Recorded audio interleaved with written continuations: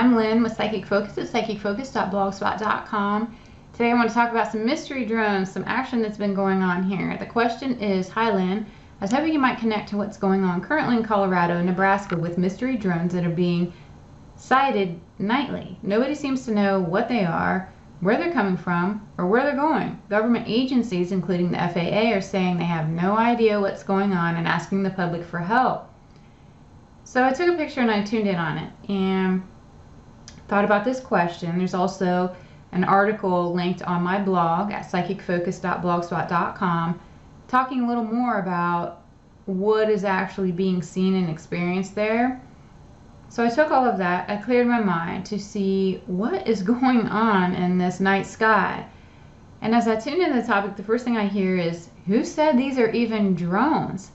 I got they're related to ETs in some kind of a subtle disclosure. It looked to me that the military and other special forces know that these crafts are not drones, but they're not going to disclose what they suspect to the public. So they're keeping this quiet, trying to act as though they have no idea what's going on, while really they are trying to piece it together and make better sense of it because they have a clue of what's going on. I then see that they're monitoring this, and if it continues, I get that certain geographic locations are going to be quarantined off for observation or a potential threat. It's not going to be disclosed that it's ET related until they have to. This disclosure is never going to happen until they have to do it.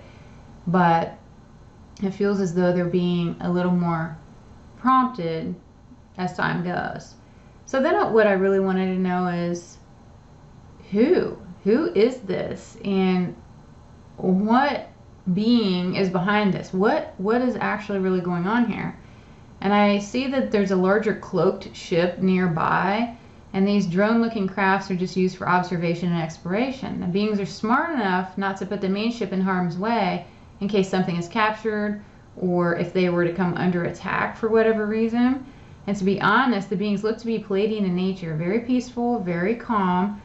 I do not see any ill will or harm being intended, and I get that they're really here to help push disclosure and try to attempt to allow a peaceful collaboration between humans as they once had a long time ago.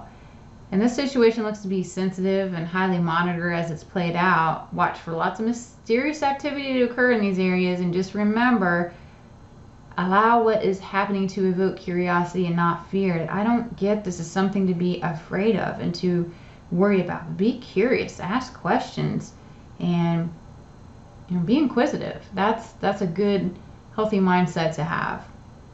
And that was really all I had for this reading. I want to thank you for listening.